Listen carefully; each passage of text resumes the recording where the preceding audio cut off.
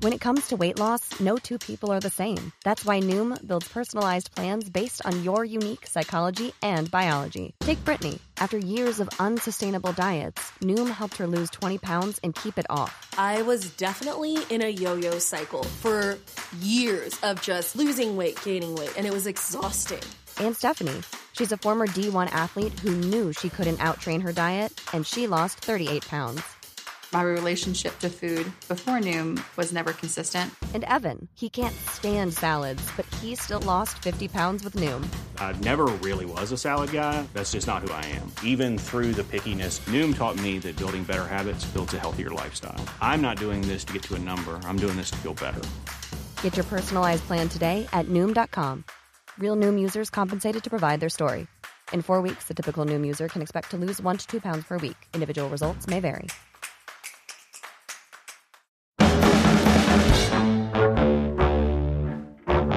Hello and welcome to the Slate Political Gabfest.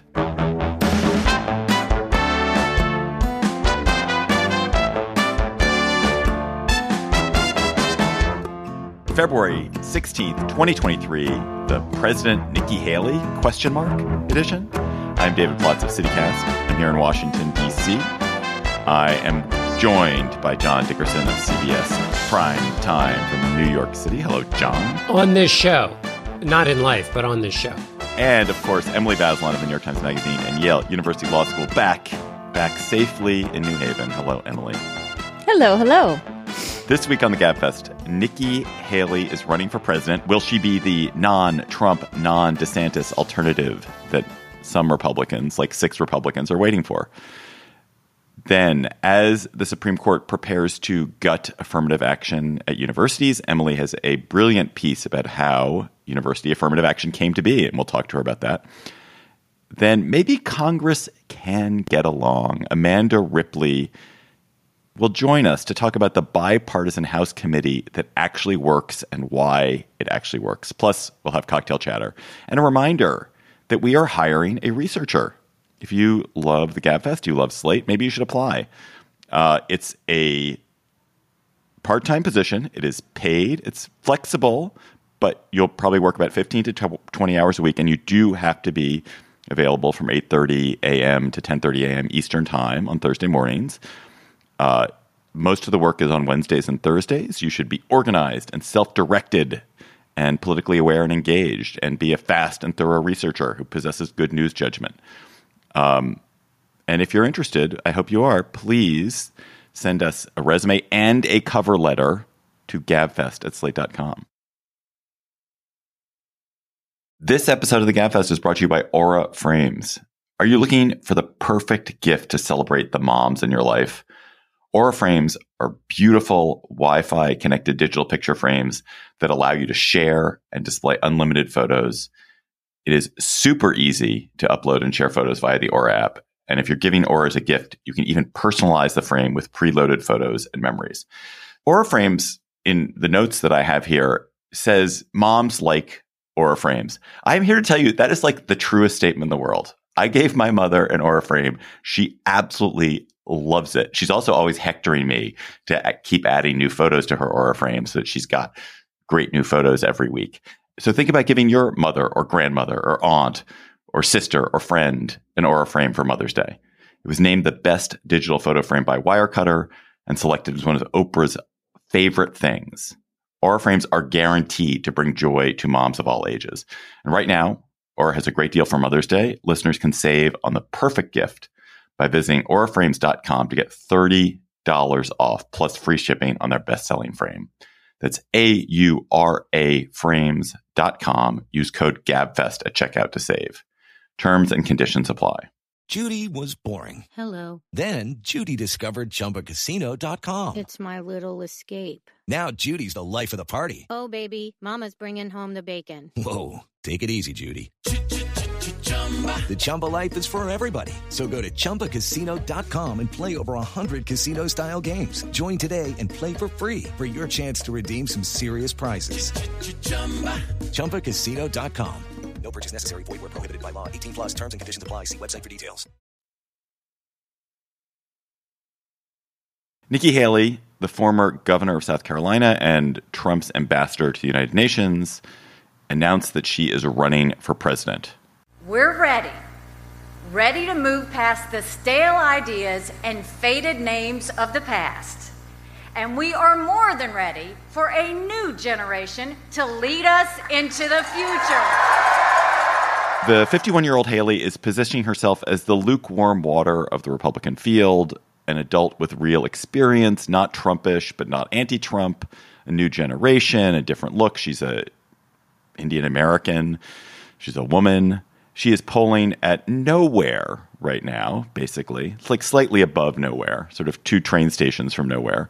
But she is hoping, John, to be the alternative to Trump and DeSantis, the reasonable adult who can emerge from the pack that she and Larry Hogan and Chris Christie and Glenn Youngkin and Brian Kemp and Asa Hutchinson and Tim Scott and Mike Pence will comprise. So is she likely to emerge from that pack? In a previous world, you could make a strong case. I mean, she comes from an important primary state. She has experience as a governor. She did well by the standards of the Republican Party as governor of South Carolina in terms of regulations and taxes, executive branch experience as ambassador to the UN. So she's got a foreign policy piece. That's a pretty good place to start if you're a Republican in the old days. The problem is that she is also a symbol of the push and pull in the party and her own first denunciation of Donald Trump throughout the primaries, and then her careful coddling of him and making excuses for him as a part of his administration. And she was one of the few people to leave the administration on good terms. Most people were ejected by catapult and then constantly attacked by Trump. She wasn't. If she wants to be the kind of used to be a larger portion of the party, the traditional Republican wing, she's got to fight for it. And she points out that Republicans have lost 7 of the last 8 presidential elections in the popular vote. And then she also says there should be a cognitive test for any candidate over 75. That's a shot at Joe Biden, of course, but it's also a shot at her old boss. But those are all sub rosa. And I think if you want this turf, you got to grab it. And I don't think that's not her inclination. Emily, if you were trying to excite Republicans about a Nikki Haley candidacy, if you were trying to gin up enthusiasm, what would you say about it? She's young. She's this new generation, and she's not that young. Well, she's our age. Normally I would say 51 is old, since it's how old I am. But in the context of Donald Trump and Joe Biden, it's spring chicken. And she could beat Joe Biden, right? You could imagine her as a good general election candidate. One of the potential knocks on Ron DeSantis is he's supposed to be kind of supremely unlikable in small settings, that when people hang out with him, they're just like turned off. I don't know if that's true or not. Never met the man. But if it is true and he doesn't campaign well in that kind of retail small setting, she seems like she would be better at all of that. And she's from South Carolina, so she has that lead in this early primary state, or potential lead. Suburban women obviously are a part of the Republican Party that they lost decisively with Donald Trump, and Donald Trump keeps driving them away. Did it again, even in the off year when he wasn't even on the ballot. She certainly would help with that constituency. But what I meant when I said you've got to go and take it, I don't mean that she has to go clobber Donald Trump on the head. That's, setting a bar too high for her. But what I do think I mean is if you're going to say, we need a new generation, and only through me and this new generation are we going to win and reverse this 7 out of 8 losses. You got to make the case. You got to make the claim in a positive way or build it on something. And so far, based on the rollout she's had so far, it's all sort of vague and, she's also trying to sort of play some culture war stuff with her announcement. It started with the 1619 project and visuals of AOC. Though, as Colbert pointed out, on the one hand, she's saying racism isn't, around anymore. And her ad, nevertheless, starts with her talking about how there was a railroad track through the town she grew up in which that separated the town into whites and blacks. So, oh, that was so long ago, John. So long ago. It's all over now. And well, then more contemporaneously, I thought a really, I think, strong symbol of her confusion was in her announcement video. She mentioned the massacre at Mother Emanuel Church, in which a white racist Confederate flag flying gunman killed black parishioners who had welcomed him in to pray with them. And Haley mentioned the massacre and said the town responded with a love of God. The government also responded by taking down the South Carolina flag with the Confederate flag symbol on it from the State House. And she, at the time, signed that bill, was very proud of that. It was such an important moment for the Republican Party that the chairman of the Republican Party at the time, Reince Priebus, flew down to South Carolina to be there at the ceremony where Haley signed the bill. And according to Haley's aides at the time, worked his way in so that he could be in the television shot, so that he could send the signal that the Republican Party was not associated with this wing that ultimately would have basically marched through Charlottesville and with which it is now much more associated. She didn't mention any of that. She didn't mention her role in taking down the flag at all. That's a symbol of how confused the candidacy is at the moment. And how much the Republican Party has changed. Yeah. Look at this pile. So you have DeSantis and Trump, who clearly are dominating the polling, the dominant figures in what looks to be the Republican primary. And then off to the side, I named a bunch of them. I'll name them again: Christie, Youngkin, Kemp, Hutchinson, Scott, Pence, Hogan, Haley. Maybe I'm forgetting one or two. What will be the process that sorts them out, John? And is it certain that one of them will emerge as some kind of alternative, or not necessarily? Could it just be that they all remain sort of little Tweedledees to the two giants? The effort to shuffle Donald Trump off the stage from the elites in the party seems to be pretty much thoroughly underway. And of course, we saw in 2016 there was an effort to do that, and it failed spectacularly. He took energy from it, and essentially the non-Trump vote, which was greater than the Trump vote in the Republican primaries in 2016, nevertheless split, and he won. It feels different this time. His act has worn thin. Does DeSantis fall of his own weight? It seems that the first test is going to be a culture war test. Mike Pence is in Iowa talking about gender issues and parental choice. Obviously, DeSantis has been talking about that and will use the next session of the legislature, which he controls essentially, to launch a series of culture war gambits that will win him attention and win him the plaudits of those people who are or that make up that part of the Republican Party. He's got a great platform to do that other candidates don't. But he could also have a major misstep that, Scott Walker looked legitimately poised to do really well in 2016, and he crashed and burned on the launch pad. Slate Plus members, you get bonus segments on the GabFest. You get so much good stuff. No ads on any Slate podcast. You get full bonus episodes of some Slate podcasts, unlimited reading on the Slate site. You can become a member by going to slate.com/GabFest Plus. And today we're going to talk about the train derailment in East Palestine, Ohio. And John has some thoughts. I've got some thoughts. Emily may have some thoughts by the time we talk about it. You should go to slate.com/GabFest Plus to become a member today.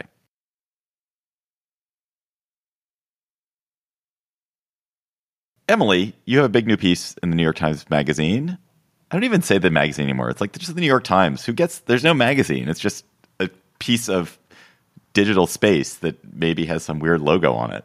You have a piece in the New York Times Magazine about how the affirmative action regimen in American universities came to be, how the Bakke decision in the mid-1970s set university affirmative action policies on the path they have taken for almost 50 years, and set it towards their almost certain demise when the Supreme Court issues a decision in its latest university affirmative action case later this year.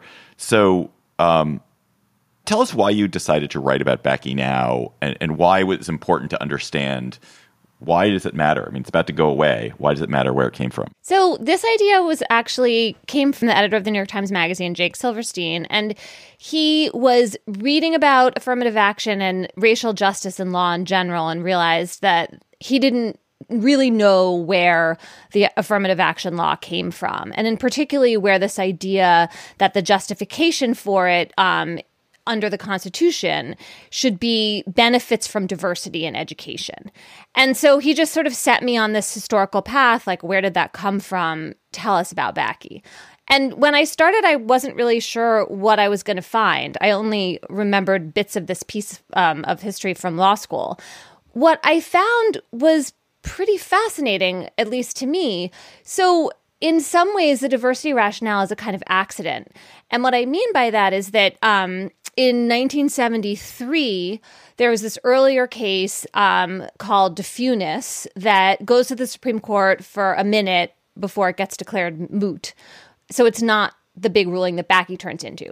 But in that moment, in the winter of 1973, the president of Harvard, Derek Bok, was worrying about affirmative action and the impact that a ruling against, in that case, the University of Washington Law School would have on schools like Harvard, which were doing something a little different than the University of Washington, but were taking race into account in admissions because they had this long history of racial exclusion. They were trying to diversify their student bodies and be inclusive.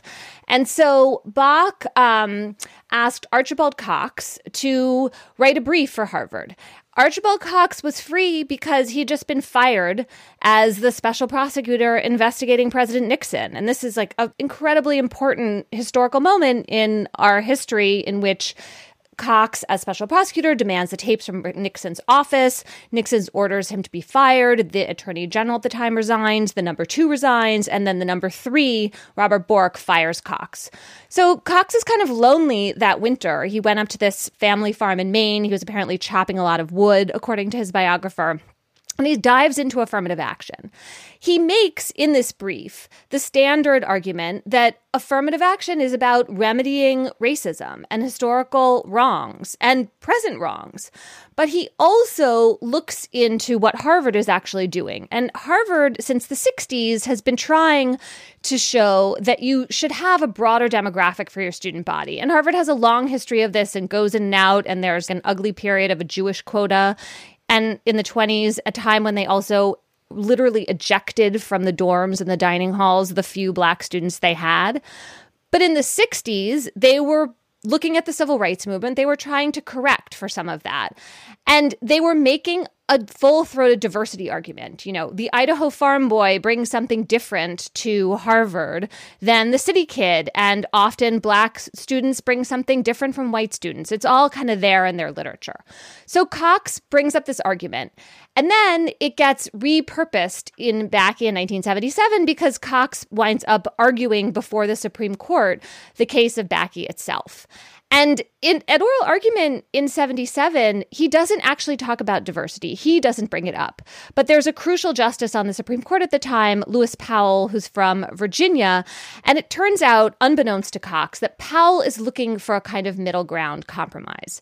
He is not comfortable with remedying past exclusion. He thinks there's no way to kind of limit that principle. And also, he's a Virginian who has his own kind of checkered past on this. When he was the head of the school board in Richmond, they barely let any of the Black kids into schools. So in 1961, and that's 7 years after Brown versus Board orders desegregation, there are only 2 Black kids going to school in Richmond with 23,000 white kids. So Lewis Powell's kind of particular historical figure, and he latches onto this diversity rationale. Nobody else goes for it on the court. The 4 liberals want to remedy past exclusion and deal with current racism. The other conservatives want to say no consider of race ever. The Constitution is colorblind. Title VI, which is the 1964 federal civil rights law that's at issue here, also supposed to be colorblind in their view. But Powell is the 5th vote. And so his view, kind of pragmatically speaking, wins the day. And then in 2003, it becomes the majority view of the Supreme Court in an opinion that Sandra Day O'Connor writes about the University of Michigan. So it's just this very odd history where, in a sense, Cox saves affirmative action, but he also kind of tragically, I think, really hobbles the universities in being able to make an argument about what they're doing and why, and kind of further the legitimacy of taking race into account. And I think we've just kind of been missing that ever since. Why does it, in the current context, hobble it? Because if you make moral or historical arguments, aren't those even less likely to convince the conservatives now than the diversity for its own sake? And I also want to ask you about if there's any way to, other than the sort of obvious one, to read what Alito and Thomas said about diversity from the oral arguments, because it seems so confusing to me. Because they're like, what is diversity? I don't even know what it is. What does that mean? There's got to be some other way to read that other than... Anyway, it just seems irritatingly obtuse, so I'm sure I have an incomplete understanding. However, back to my original question, which is, would it be fair to say that there's the moral argument, the racial argument, and then the diversity is good for its own sake argument? Isn't the diversity is good for its own sake argument kind of the best one if you're going up to a conservative court? So Thomas and Alito, yes, did this whole, I don't know what diversity is. Why does it have any educational benefits? The other conservative justices really didn't go there, though. They went in a different direction, which was to challenge whether you really need to take race directly into account in admissions in order to further your goal of racial diversity. So what I mean by that is right now, when you apply to college, you check a box for race, and then what the schools are allowed to do under the Supreme Court's rules is consider that as one factor among many in your admission. But in some cases, it's the determinative factor. Like, that's what we learned at the big trial that Harvard had in this case before it went to the Supreme Court. And I think this is important to say, though, that it can be the determinative factor. For 55% of the Black and Latino students at Harvard, it's not the determinative factor. They get in without consideration of race. But then there is this 45% for whom it is an important consideration. And so that's what's at issue in this case. Can schools like Harvard keep doing that? Or the kind of clear preference of the conservative justices is to tell the schools you can't directly consider race. They could say, well, for the sake of argument, we're not going to tell you can't do that, but you can't do it this way. And that would cause a really dramatic shift in how schools do admissions. I have so many questions. I'm just going to try to limit myself to like 3. One, I know you've answered this before. Why does the Supreme Court get to say what Harvard's admissions policy can and can't be? Because Harvard takes federal funding. Okay. That's what I thought. Okay. And almost every school takes federal funding, right? Like, this is just part of how schools work. The bigger question I actually had, Emily, is why is it that this whole affirmative action fight is always waged on university admissions? Can governments have minority preferences in contracting, for example? Is that still legal? Yes. And there's another case against the University of North Carolina before the Supreme Court. So there's both public and private schools at issue right now. I actually am perplexed, Emily, because I know you're saying that minority set-asides aren't allowed. Is it really, there's no affirmative action anywhere except in American universities anymore? Not really. So that's a great question. And one of the things I tried to do in my piece was to show that when affirmative action starts in the 60s, it's really about jobs. It's about employment and contracting. And it starts in the Lyndon B. Johnson administration. We're going to force construction companies to work with unions that are not solely white people. We're going to use the pressure of government contracting. Or local and state agencies and private employers get into this business too. Like, we care about diversifying our ranks because we can see that we have kept out people of color, like, deliberately. And so it's going to take more than just sort of pretending to open the gates. We're going to have to really, like, do something affirmative here, right? Affirmative action. We're going to take direct steps to address these inequities. It was all about jobs. And this was super interesting to me. Nixon continued this. Nixon said, my civil rights platform is job-based, and I'm going to do more than the Democrats on this front. Then when he ran for re-election, that all fell away. He started running on a platform of kind of catering to white grievance and denouncing quotas. And so the Carter administration tries to draw this distinction between goals and quotas. We believe in goals. We're against quotas. It's a little tricky, but they keep that going. And then basically in the 1980s, this very same Supreme Court is no longer going to keep the door open to this kind of preference for, you know, what are called like minority set-asides in government contracting or minority hiring preferences by government agencies. And Justice Powell plays a key role there, too. He says no to that kind of affirmative action. And the person on the other side of those arguments in a very passionate, eloquent way is Thurgood Marshall, who, of course, is the court's civil rights champion. And he is the one saying this is really a mistake. And, you know, just to take a step back, we saw this with the Supreme Court in the 1870s as well. There is like a nanosecond in which the court, and I think a lot of white Americans, are willing to tolerate anything they think disadvantages white people to the advantage of people of color. Like, it literally lasts for 1 second, and then everyone's like, nope, done, enough. And I think you see that pattern, both after Reconstruction, ending Reconstruction, and then again after the Civil Rights Movement. Telling so well the story of Archibald Cox, including with the Pepperidge Farm cookies, which I thought was just a delight. He was carefully making this pitch to the different justices, and it seems so tailored to win at argument. Is that even possible anymore? I mean, I know lawyers prepare and they do really a lot of work to succeed at oral argument, but it just seemed like there was a chance that he could make a case and make an argument because of the composition of the court at the time. And now there's just much less chance that argumentation is going to win the day. Yeah, I mean, it wasn't just the argument, it was also the briefs. But I mean, what you just said, John, was a point that a few people I talked to made. There's this lawyer, Jim Bierman, who helped Cox. He was like a young lawyer at the time.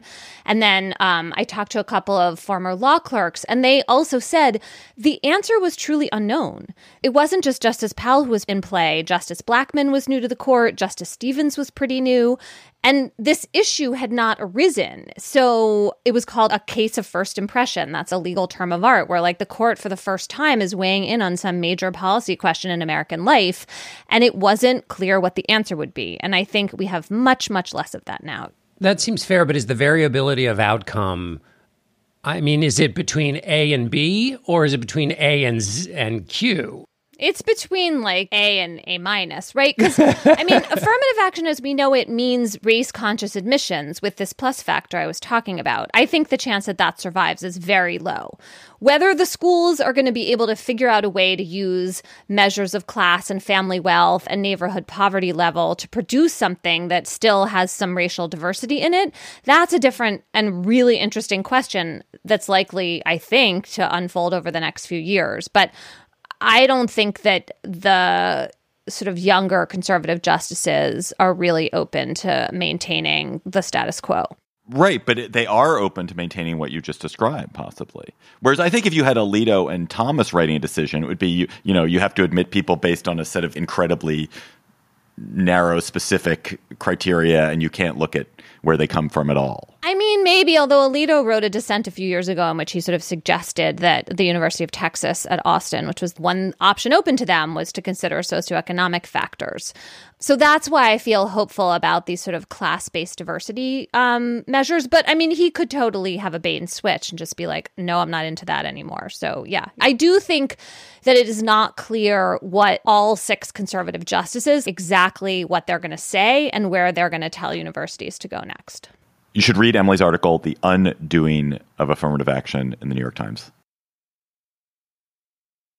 It is always a red letter day on the Gabfest when the journalist and now Washington Post columnist Amanda Ripley joins us, because that means we are going to learn something about how people are doing something hard, but they're doing something hard well. Today we're going to discuss a really fascinating column by Amanda in the Washington Post from last weekend. The title of it is "These Radically Simple Changes Helped Lawmakers Actually Get Things Done." So, Amanda, what is the Select Committee on the Modernization of Congress, which honestly I had never heard of, and why did you write about it?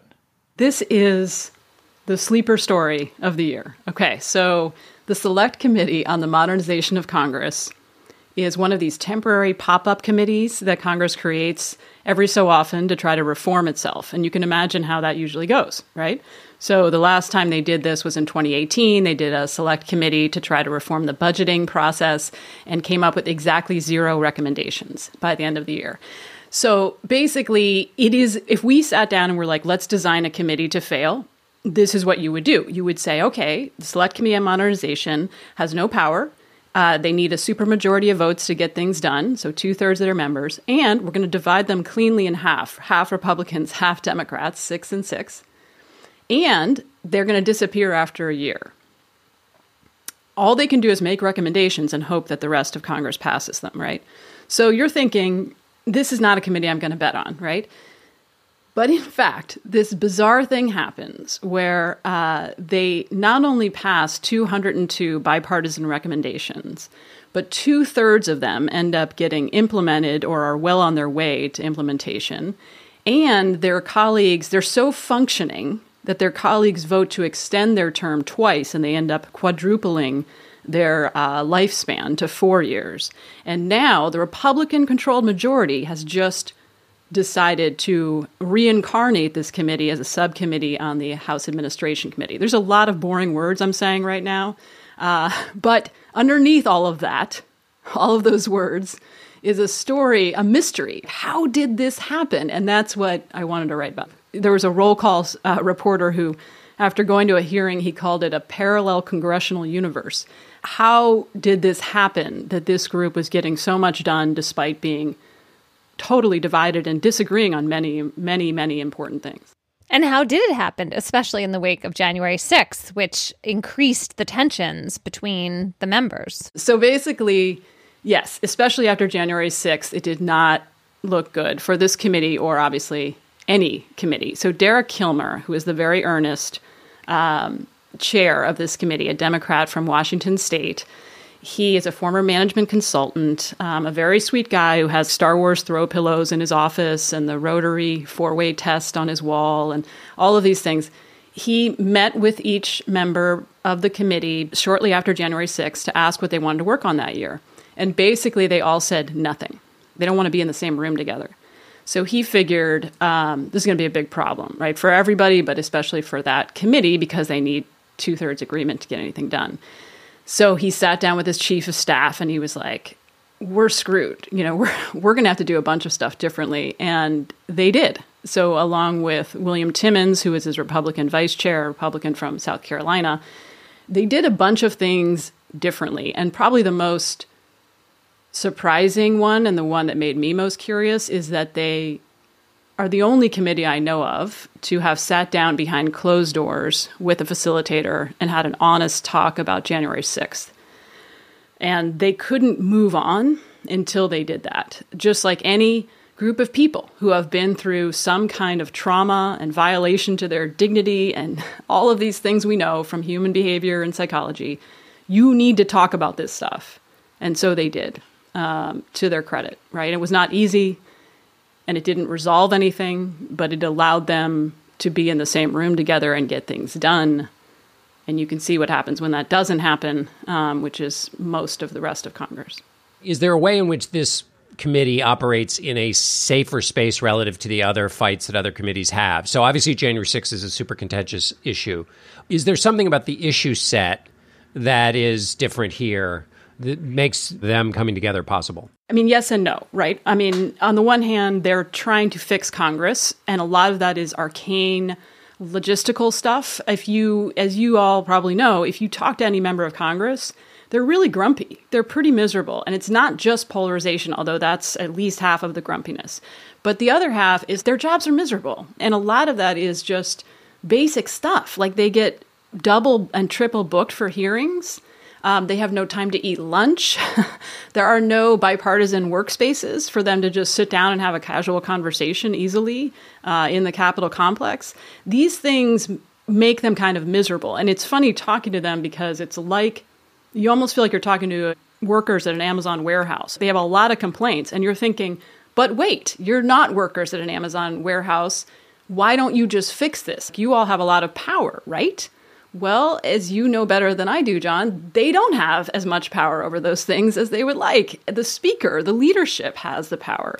And so they're very grumpy about this. So yes, they are united in their desire to fix a bunch of stuff. That said, remember, previous attempts to do this, including the last modernization committee, the last panel tasked with fixing Congress, ended a year later with no impact. So there's something else going on here in addition to the fact that, yes, they're not dealing with like immigration reform. I actually am different from John and Emily and perhaps you in that I was uninterested in the January 6th part and super interested in some of the other things you talked about, which is how physically they worked together, how they ran meetings, how they hired, how they socialized. Can you talk about that? Yeah, I'm glad you picked up on that because at first I was a little dismissive of that when I first heard about it a year or two ago. But then over time, I started to think it actually really matters. It just sounds so obvious. This is one of the things that really is striking. if you spend any time in the Capitol, basic things you would do in any kindergarten classroom to prevent mayhem, they are not doing, right? Anything you know would work, like sitting boy-girl, right? Sitting Republican-Democrat, they don't do, right? So there's a lot of low-hanging fruit, in other words, if we want to get better about particularly toxic conflict, right? Now, there's a lot of bigger problems that you all talk about all the time that lead to toxic conflict in politics. But then there's a bunch of just obvious crap that we could do and are not doing that they did. So to answer your question, some of the things they did is they, first of all, would eat dinner together on a regular basis. This is Representative Timmons, the Republican from South Carolina, who really pushed for this. And he said it was insanely hard to do, just to find a space where they could have dinner together. Took him a huge amount of work. So you see what I mean? It's all locked up by the Speaker's office, according to them. So it's very hard. There's not like a Google sheet that you can go on and just reserve one of the billion empty rooms. By the way, it's not like there's no space, right? You know, there's a lot of marbled halls and empty rooms in the Capitol complex. So then the other thing they did is they started sitting Democrat, Republican. And they're super proud of this, by the way, which is sort of adorable. But I actually think it matters more than it sounds like it does, because there are these moments in hearings where something funny happens or something confuses you, and you might write a note or gesture to the person sitting next to you. And now they're doing that across party lines. They also sat around a conference table, essentially, as opposed to up on high, the way most hearings are. Also very difficult to do, to just find the space. Ironically, they were often in the Armed Services Committee hearing room, because that was the one space where they could configure the furniture this way easily. So there were some basic things they did that seem really small, but they just rave about it. And Yuri Beckelman, who was the staffer, like chief of staff for this committee, he just said he was amazing how much the members loved that configuration. They loved not having, they took away a lot of the formal strictures, like the 5-minute rule of how long they can talk at hearings and only being able to talk based on seniority and all that kind of old school nonsense they just took away. So people talked when they had something to say or had a question to ask. And people really liked it. So Dean Phillips, who's a Democrat from Minnesota who was on the committee, he said, I learned more in 1 hour in a modernization committee hearing than weeks sitting in every other committee venue. And he said, we learned by conversation, not confrontation. And then he said, it was the most profoundly meaningful and gratifying time I've spent in Congress. It seems like then you've named at least 3 things. One is contact. The other is intentionality to fix this problem, to do the work, right? To even show up at the meeting to figure out how to do this. And the third is a sufficiently open mind or curious mind that you're willing to actually sit and listen to this person who you might otherwise write off. Yeah, I mean, I think that is the central question, is how do you rebuild trust in all of our institutions? And it's just like a couple in an ugly divorce. I mean, the reality is they have to deal with their kids, right? So you don't trust each other at all, and yet you have to deal with your kids. So then how do we build just enough trust and just enough guardrails and just enough sort of rituals so that we can get things done for the country? There are members of Congress, I would say it's a small number, who do not want to do any of this. They do not want to get things done, right? So that is undeniably true, and we need to stop electing these people, right? But in a time of high conflict, you get a bunch, in this sort of conflict industrial complex that we've created, you get a bunch of players who benefit from the conflict. And some of them are obvious, right? But some of them are less obvious. And so the example of the speaker not allowing there to be easily reservable bipartisan spaces for dinners and collaboration is an example of how this kind of conflict breeds dysfunction. And there's a million other examples, but that's a particularly fixable one. And I would say, to their credit, one of the recommendations they did get passed created some bipartisan dinners through the Library of Congress. So they sort of took it out of the speaker's purview, and also some bipartisan programming for new members for freshman orientation. Any organization, any company, if your onboarding is very important, right, and you want to do it right, and you might want to have some times where you have to talk to each other. So that is just a basic thing you would do, and they're trying to do now. On the family analogy, there are some members of Congress who don't care about the kids, who care more about the money and the attention that comes from being conflict entrepreneurs, as you've coined. But let me ask if it's possible to identify the basic component parts that are required, and this is why January 6th really struck me, and the fact that they were able to work through that, because it seems to me that that's one of the events where basically you could easily write somebody off. I mean, and just say, like, the fact that you voted with or even had a moment of patience for an attempt to overthrow an election, you are just not even engaged in the democratic process, and therefore, why would I ever want to deal with you? So how they got over that hurdle. But then is it possible to identify 2 or 3 of the norms of what we would have used to have thought was statesmanship in the old days that are the kind of preconditions for being in the group of people who, as difficult as it may be, create these bridges? Yeah, I think the most important norm is contact. So there's a thing called contact theories. There's like the most researched human intervention to prevent discrimination and dehumanization. And it's been tested in 500 experiments all over the world. And basically it means people need to spend time together under certain conditions, and not always in an adversarial way, right? So another way of putting this is when I asked William Timmons, the Republican from South Carolina, what was the secret of this committee, he said in very dry, typical form, he said, we actually spent time together and we talked about things. So that sounds really simple, but then how do you get that? Well, you need to have spaces where that's going to happen more organically. Everything is segregated by party up on the Hill, including the sort of antechambers outside of the floor, outside of the hearing rooms. There just aren't spaces where there are no cameras there for people to have normal conversations and see each other as three-dimensional humans. So spaces do matter, and that would be one way to try to create that contact. But there are others, and I think the bottom line is, once you talk to someone, including when I interviewed Congressman Timmons about this, I don't agree with how he voted on the night of January 6th. And it was interesting to hear what he said about it. And it also didn't change my mind, didn't change his mind. But it opened up just a blip of curiosity where there was none. And sometimes what you need, even before trust, is curiosity. And to get to that, you need to have a little bit of space that is not 100% threatening. I was really struck reading and now listening to you about the challenge of building trust. I mean, they have to decide they even want to build trust, right? When you really, really vehemently disagree with people and you think they're doing harm in the world, maybe you don't even want to take the steps that lead to building trust. And they were able to get over that hump by spending time with each other, becoming three-dimensional human beings to each other, I think.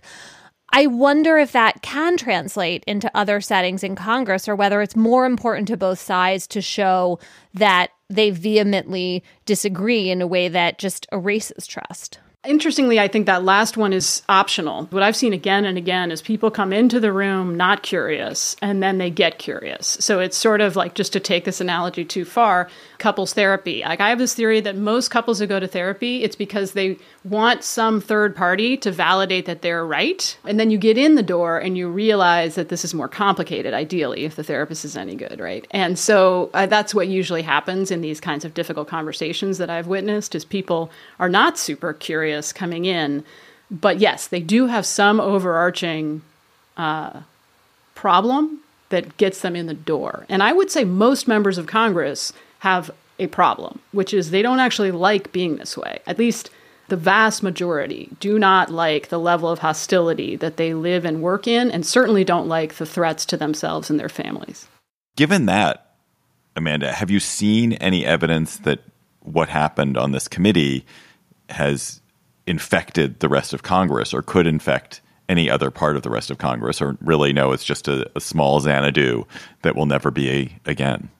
Well, I think some of those changes that they made will have a quiet, percolating effect, like having more bipartisan dinners, like changes to the relentless scheduling so they're not double booked as much, hopefully. Those kinds of things are, on a low level, helpful. I do think there need to be more changes from many different directions, but it is encouraging that the Republican leadership has decided to continue the work of the committee, and Congressman Kilmer will be on that that subcommittee now as well. So you get some continued leadership there, which is really important. And a big piece of this that we haven't talked about is that leaders do matter, and you need someone who really gets it in charge.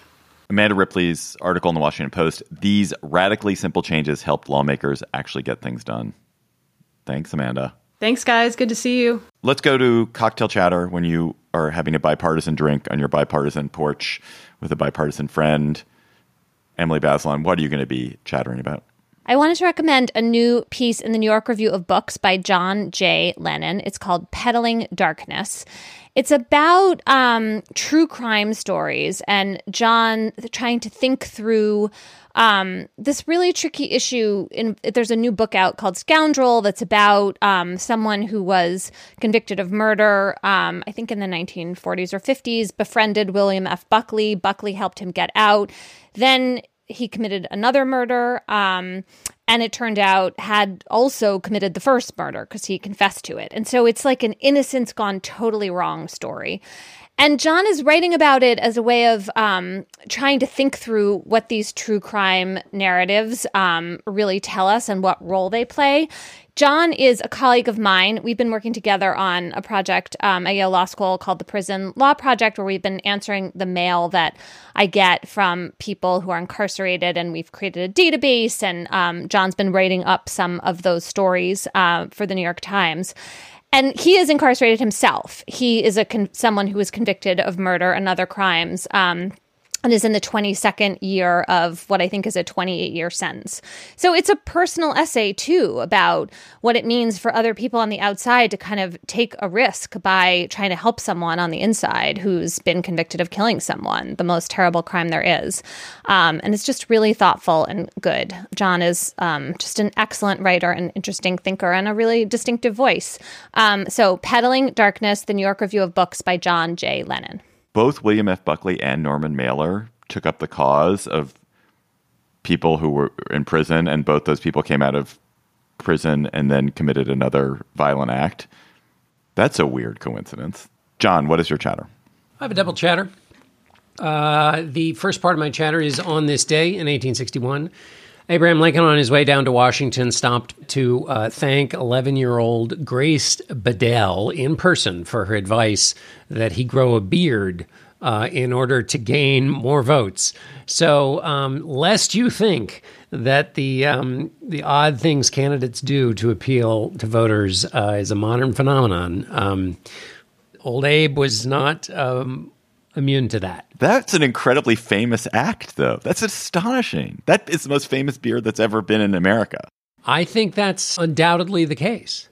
And then I'd like to say this, which is Stephen Fry has narrated, and I must confess that I have only tasted it. I have not listened to the whole thing, but he narrates, and we'll put the link in the show notes, a Vermeer exhibit. And Vermeer is quite extraordinary as a painter. But then Stephen Fry narrating and explaining why Vermeer was so amazing is quite amazing.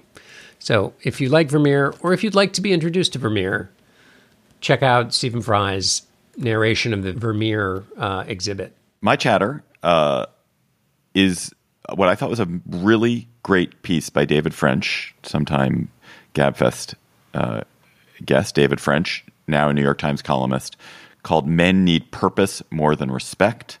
It's a piece about this kind of trope mostly in conservative America, that men need to be respected more, and that's a problem, and that they aren't receiving respect from liberals, not receiving respect from their children and that if they're only given respect, they'll be fine. And David's piece, which I thought was just brilliantly explained, I thought it was a really wise piece, is that actually respect is not what people need. It's they need a purpose. They need a purpose, and they need to be working for the benefit of others and working towards a goal and working towards an end. And it's not the newest insight anyone's ever had that you do better when you're caring for others than when you're caring for yourself. But it was, I thought, a really smart piece. So check it out in the New York Times. Also, I just want to remind you, DC listeners, that we're doing a live CityCast DC episode on March 1st at Politics and Prose in Union Market. I will be there along with Mike Schaefer and Dan Reed and the Washington Post's Lori Aratani. And we're going to be talking about what's going on in D.C. I'll be talking about some great books that are coming out. And it's free. We'll be going out for drinks afterwards. Join us. There's a Eventbrite link in the show notes, or you can just show up, or you can email me at davidplotz@gmail.com, and I can let you know how to get there. But Politics and Prose, Union Market, 6:30 on March 1st. Listeners, you chatter also. Thank you for chattering. Thank you for sending us many good chatters. There were a bunch of really good ones that I actually took super pleasure in watching on YouTube this week that you sent. And our listener chatter today is from Tim Anderson. Hi, GabFest listeners. I came across a fascinating video about the Vermeer exhibit in Amsterdam. They've gathered his paintings from all over the world and now have 28 of his 37 known paintings on display. With these all in one place, they've taken advantage of it to do some scientific research. Using high-tech scans, they've been able to reveal what's under the top painting, the painting that we see. And it's revealed some pretty amazing things about his underpainting technique, where he was much more hasty in his work than previously thought. He, in fact, would sometimes paint entire paintings and then in the final result paint out objects that had previously been shown. It's just really fascinating. Even if you just have a rudimentary understanding, like I do, I think you'll find this fascinating. It's about 9 minutes long. When you have a chance, please take a look. I hope you enjoy it as much as I did.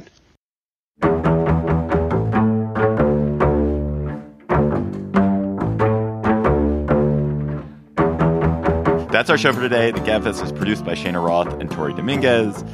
Bridget Dunlap is our researcher for a little bit longer. Remember, if you want to be our researcher, email us at gabfest@slate.com, as I described at the top, with a resume and cover letter. Our theme music is by They Might Be Giants. Ben Richmond is Senior Director for Podcast Operations. Alicia Montgomery is the VP of Audio of Slate. Follow us on Twitter at @SlateGabFest. Tweet, chatter to us there, or email us that at gabfest@slate.com. For Emily Bazelon and John Dickerson, I'm David Plotz. Thanks for listening. We will talk to you next week.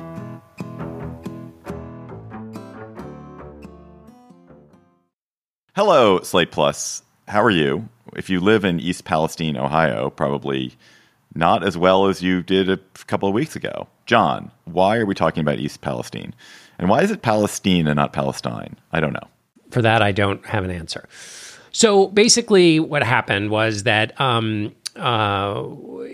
there was a train derailment that itself unleashed incredibly toxic chemicals into the air. On February 3rd, there were fires, and then there was a kind of controlled release as a part of the mitigation effort. It was also a part of this. And basically what happened was residents of East Palestine, Ohio, which is near the Pennsylvania border, were told to evacuate. And the reason they were told to evacuate is not only were the chemicals themselves that were leaking dangerous, but then there was a way in which the chemicals would change in the course of the dispersal. There are 6 chemicals, I think, that was in the end, and vinyl chloride was the main one, and that's a carcinogen. But others are basically were, as I understand it, what was basically used as chemical weaponry in World War I. One of the chemicals that could get out. So very bad stuff. Okay. Residents, it's dispersed. Residents are told you can go back, but then they're told, well, drink just bottled water, and we're going to test the water to make sure it's okay. Residents have subsequently been saying that they've gotten rashes, that it's hard to breathe. 3,500 fish in the Ohio River have died, and there are questions about, is it in the water? Is it in the air? Is it in the ground? And how long will this health risk stick around? And there's a political angle, which is, and this is, I think, unresolved, although there are a lot of partisans who say that the trains and the train operators were forced by agreements to basically do things that were unsafe, and that has led to this. Jason Cox, who was the representative for the Brotherhood of Railway Carmen during the union negotiations that the White House was involved in with railroad companies, said back some time ago, basically he said it's only a matter of time before there's a huge disaster in someone's neighborhood. And that's the kind of thing people are saying, well, you know, he and others called it, and this is what's a result of that, putting too much pressure on too few workers to do too much. And so now it's like, it's incredibly confusing. People are being told it's okay to drink water, not okay to drink water, and people are talking about leaving permanently, changing jobs, and it's all kind of up in the air at the moment. That was just a snippet from our Slate Plus conversation. If you want to hear the whole conversation, go to slate.com/GabFest Plus to become a member today. It's time for today's Lucky Land horoscope with Victoria Cash.